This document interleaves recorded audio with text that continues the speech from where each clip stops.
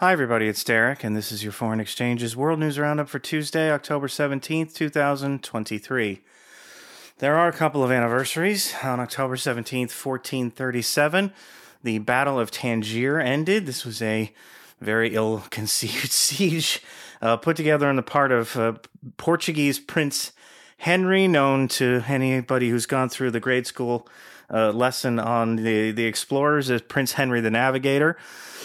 He envisioned capturing Tangier to take control of the northern end of the north-south trans-Saharan trade route, which primarily dealt in gold and slaves. The siege failed badly, and ironically, I guess, may have helped propel Portugal into the age of exploration as a major power, because it was the failure here that led the Portuguese to try and circumvent that trans-Saharan trade by sailing south along the west coast of Africa to get to the source of all the gold and the slaves, and to deal directly with, for example, the kingdoms in Mali. So, a dumb move that may have had some bigger implications.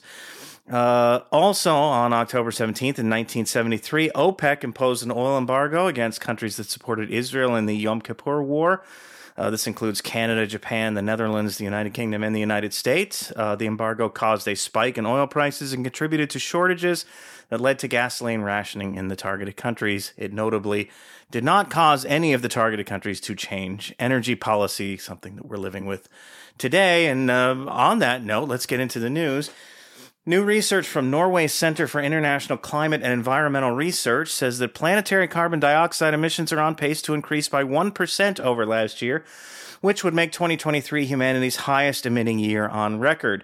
Congratulations to everyone involved. In order to mitigate the effects of climate change, we should actually be reducing our annual emissions by somewhere in the order of 5%. So actually, maybe those congratulations aren't in order after all. One big problem here, according to the International Energy Agency, is that governments are not making the kinds of investments in modernizing their electrical grids that would be necessary to support shifting away from fossil fuels toward more renewable sources. Indeed, the development of renewable energy technologies is apparently proceeding much more rapidly than the development of the infrastructure that would allow those technologies to make a difference. On to the Middle East, and of course we start in Israel-Palestine. Somebody destroyed Gaza City's Al-Ahli Al-Arabi hospital on Tuesday, killing at least 300, and I think the death toll is now clearly up into the 500 or more range. 300 was the official figure, but I've seen a number of reports here that putting it at 500 or more. That's according to various accounts from Gazan officials. The facility was filled not only with patients and medical personnel, but also with people seeking shelter from the incessant Israeli bombardment of Gaza. People who must have assumed, mistakenly as it turns out, that a hospital would not be targeted. Now, I want to be very careful here because there's a lot of innuendo flying around here, and we still don't know exactly what happened. But the most obvious scenario here, and I don't mean to be flippant, but the most obvious scenario here is that the party that has been incessantly bombarding Gaza for 11 days now, the Israelis, bombarded the hospital as part of that overall campaign. I should say, though, that the Israeli military is disavowing responsibility for this incident and is claiming they're doing really overtime on the news and social media that an errant or intercepted militant rocket destroyed the hospital. Instead, this is within the realm of possibility, though this scenario raises a lot of questions. For example, whether an entire hospital could be leveled by a single rocket, particularly one that struck the hospital accidentally after falling out of the sky. So there's a lot of questions that would need to be answered for that scenario to make sense. It might also be worth noting that the Israeli military apparently struck this same hospital a couple of days ago, just for full context anyway. Elsewhere, the Israeli military earlier in the day bombed a school, killing at least 6 people in Gaza. If schools are legitimate targets, it's not that big a leap to attacking hospitals, I guess. But moving on. Then there were the 70 or so people killed overnight in Israeli airstrikes on residential areas of southern Gaza, which, if you recall, is where Israeli officials have been telling residents of northern Gaza to go. The bombing in that region has been so intense, in fact, and conditions are so dire that many of those who evacuated have reportedly decided to return to their homes in northern Gaza, despite the previous evacuation warning. Those of you who want to go further back may recall that Israeli officials blamed Palestinian gunmen for the murder of reporter Shireen Abu Akleh last year, a claim that turned out to be, let's say, slightly mistaken. I guess what I'm saying here is that the Israeli military hasn't exactly earned the benefit of the doubt with respect to the hospital incident, but I digress. Tuesday's violence takes the cumulative death toll over that 11-day Israeli bombardment well over 3,000, with 10,000 or more believed wounded and hundreds feared dead and buried under rubble. Among Tuesday's casualties was another senior Hamas leader, Ayman Nofal, killed in another Israeli bombardment of Gaza's Bureij refugee camp that, according to the AP, caused dozens of casualties. All of this violence has somewhat obscured the critical issue of humanitarian relief, which had been getting a great deal of attention over the past couple of days. Unfortunately, as far as I can tell, there's nothing new to report on that front. Aid still remains stuck in Sinai as the Israeli government refuses to allow it to pass into Gaza via the Rafah checkpoint. Looming in the background here is still the anticipated Israeli ground invasion, and more to the point when, or maybe it's better to ask if at this point, it's going to begin.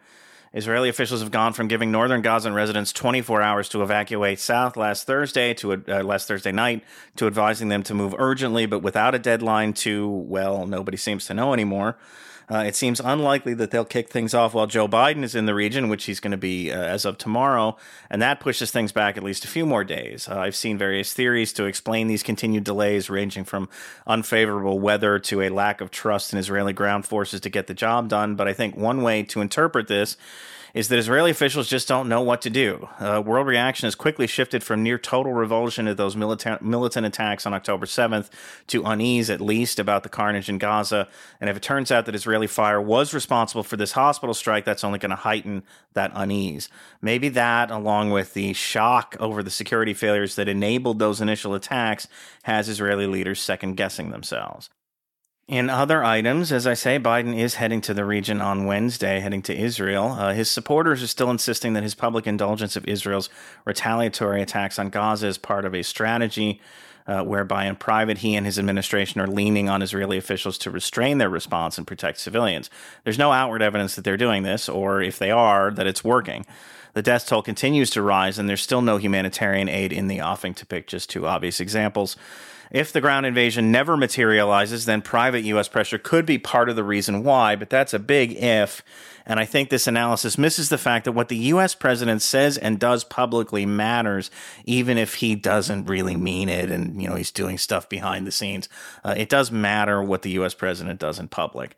And of course, Biden is trying to de-escalate, and private folks need to reckon with the administration's public moves. Its decision, for example, to put some 2,000 U.S. military personnel on alert for possible deployment to the Middle East in support of an Israeli ground operation. If the Biden administration doesn't support that ground operation, this is a strange way of showing it.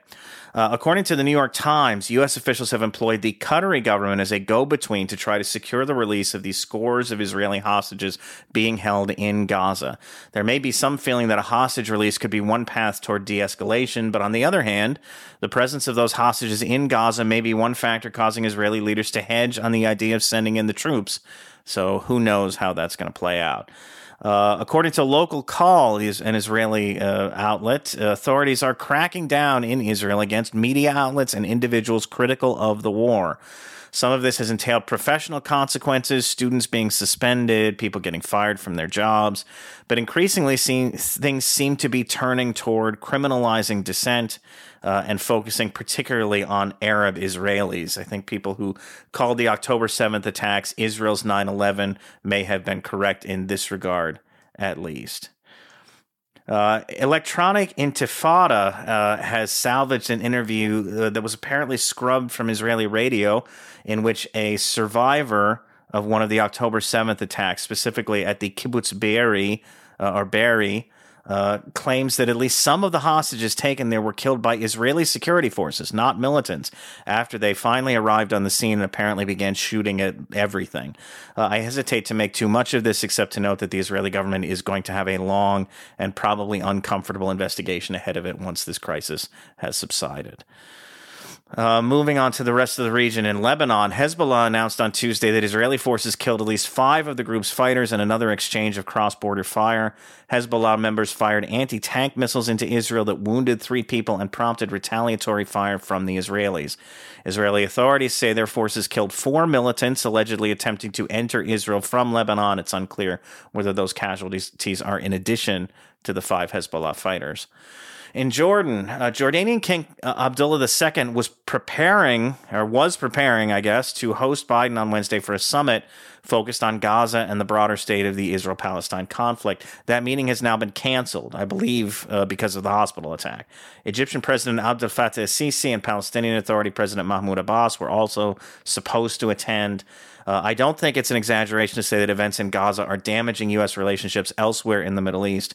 Now, the part of Biden's trip that was supposed to demonstrate some consideration for those relationships has been canceled, and so the unambiguous impression of this trip is going to be that Biden is cheering on the destruction in Gaza, which is not a great look. This is probably also a good time to mention, this is a very developing story, so I don't have much on it yet, but the news of the hospital explosion, the destruction of the hospital, and reports that it was or may have been Israeli fire that did the deed, has sparked protests across the Arab world. I think there have been protests in Lebanon, Jordan, Turkey, so not just the Arab world, I should say, the region more broadly.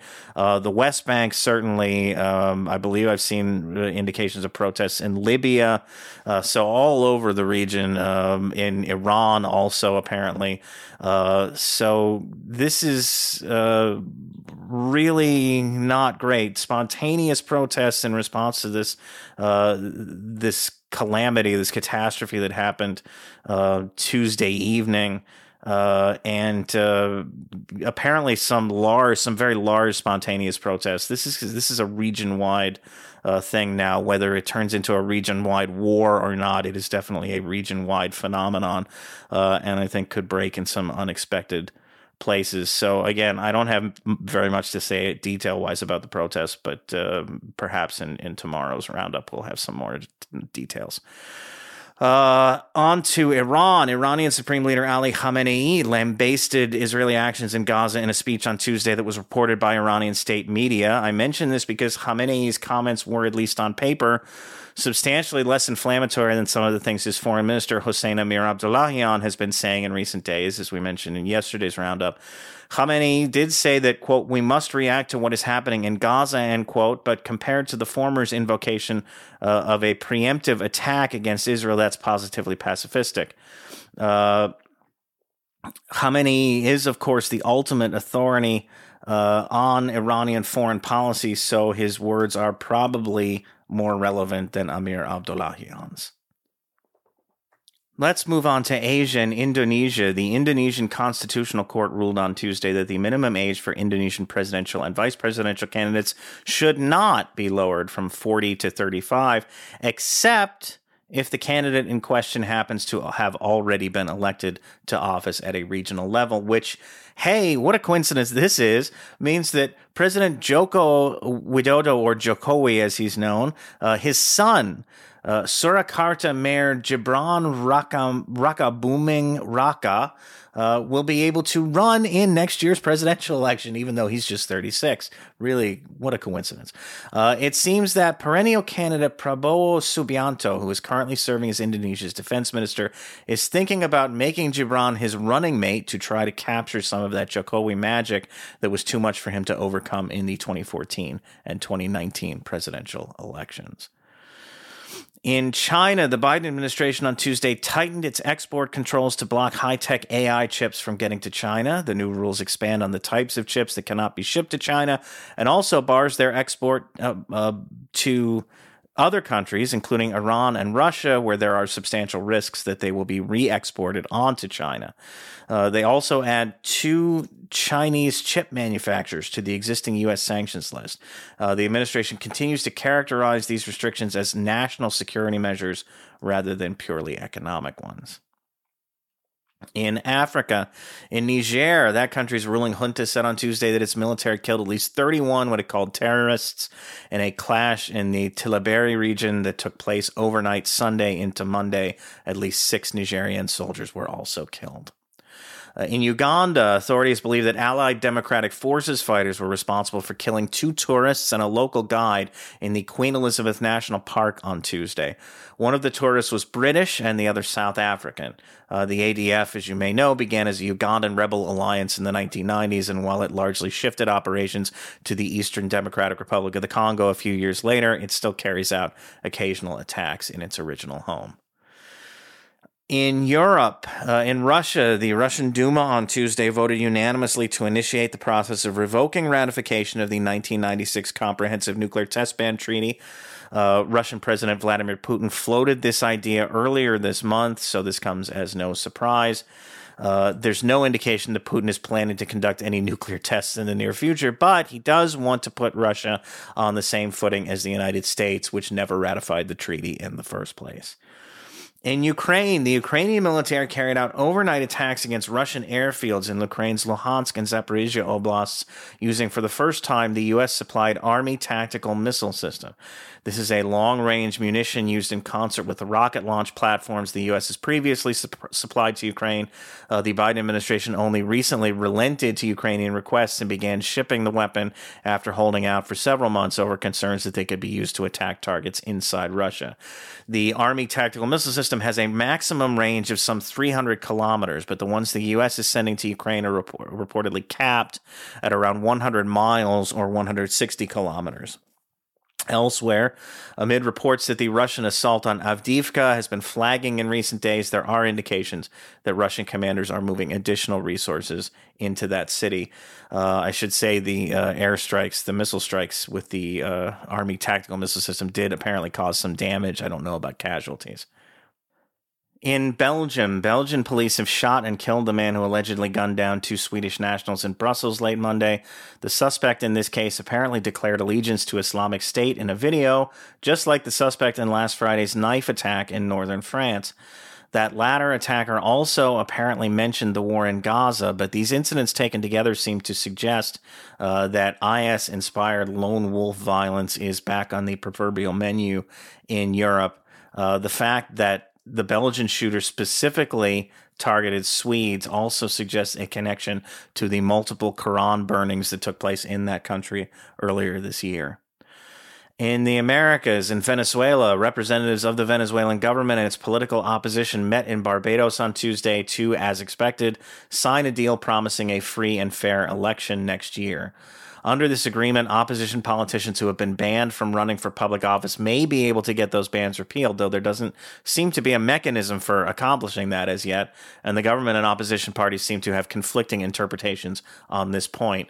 The parties also agreed in principle to undertake efforts to update Venezuelan voter rolls and to ensure that all candidates have media access. There is a bigger deal in place here that will see the U.S. relax Venezuelan oil sanctions in return for electoral reforms, but that will likely depend on how Tuesday's deal is implemented. In Guatemala, at least 1 person was killed and 4 more wounded late Monday during a protest in support of President-elect Bernardo Arévalo in the western Guatemalan town of Malacatán. It is unclear whether police were responsible for the shooting. Interior Minister David Barrientos, who oversees Guatemala's national police force, resigned in the wake of the incident, though it does not appear that he resigned because of it. In a letter submitted to President Alejandro Giammattei, Barrientos mentioned the complexity of the current situation that the country finds itself in, end quote, which seemingly refers to his own unwillingness to order police to crack down violently against protesters, even as other Guatemalan officials, chiefly Attorney General Maria Consuelo Porras, are pressuring him to do just that. Porras called earlier in the day for Giammattei to fire Barrientos over this issue. In Mexico, according to the Wall Street Journal, higher-ups in Mexico's Sinaloa cartel are advising their rank and file to get out of the fentanyl business. I'll read you the opening to this piece. The Sinaloa cartel, the leading exporter of fentanyl to the U.S., is prohibiting the production and trafficking of the illegal opioid in its territory after coming under increasing pressure from U.S. law enforcement, cartel members say. The order comes from the Chapitos, the group led by the four sons of imprisoned drug lord Joaquin El Chapo Guzman, who transformed the Sinaloa cartel into a global empire managing the supply of narcotics from Mexican heroin to Colombian cocaine and fentanyl made with precursors from Asia. The directive from the most powerful faction within the criminal group aims to evade pressure from U.S. law enforcement, operatives say, though some U.S. officials are skeptical that the ban will endure. This is me again, it does remain to be seen whether this is just a PR gambit to redirect U.S. attention elsewhere or a genuine policy change. If it's the latter, the cartel will presumably shift its fentanyl resources toward its other trafficking operations. And finally, in the United States, Paul Pillar at Responsible Statecraft questions the Biden administration's commitment to backing Israel's war in Gaza no matter what. I'll read you a couple of paragraphs here. The administration should think carefully about how U.S. interests differ from Israeli interests and objectives. Israel violently exacting revenge in this case is not a U.S. interest. Given that the foremost responsibility of a government is ensuring the safety and security of its own citizens, one of the important U.S. interests at stake concerns how some of those citizens may have become hostages in the Gaza Strip and will be greatly endangered by escalated Israeli military attacks. In addition to Americans among the hostages Hamas seized, an estimated 500 to 600 other U.S. citizens, mostly Palestinian Americans, are in the Gaza Strip. They are hostages too, trapped there after the Israeli shutdown of all movement in and out of the territory and in serious danger of becoming casualties of Israeli air or ground operations. One of those Americans, a woman whose home is Salt Lake City and currently is stuck in Gaza with her family, said, quote, "I feel like I've been abandoned by my country. We're American citizens and we're not being treated as American citizens," end quote. Another U.S. interest is preventing the current warfare to spread regionally. The more that the fighting involves Israelis and Gazans escalates, the greater is the danger of such spread, even though other actors in the region are not seeking a wider war. Those in the U.S. who habitually try to stir up conflict with Iran are using the current crisis to do more stirring. This is despite the fact that no evidence has emerged of any direct Iranian role in the Hamas attack, as attested to most convincingly by official Israeli spokespeople, given that the Israeli government usually is eager to implicate Iran in anything condemnable. Press reports citing sources within the U.S. government indicate that Iranian government officials were surprised by Hamas's action. The Biden administration nonetheless has foolishly picked this moment to draw Iran into the Gaza crisis in a way by reneging at least temporarily on its commitment under a recent prisoner swap deal that freed 5 imprisoned Americans to permit some frozen Iranian assets to be used for humanitarian purposes inside Iran. Accusations by opponents of the administration that this money had some connection, however indirect, with Hamas military operations are patently false, given that none of the money involved had yet been expensed. The administration's move will further damage U.S. credibility regarding a willingness to make good on commitments, thereby making it more difficult for the U.S. to reach beneficial agreements with any other government, not just Iran. On that note, that's it for us tonight. Thanks to all of you for reading and or listening to the newsletter, and especially those of you who are foreign exchanges subscribers, paid foreign exchanges subscribers above all, who make this newsletter possible. Until next time, take care, and I'll talk to you soon. Bye-bye.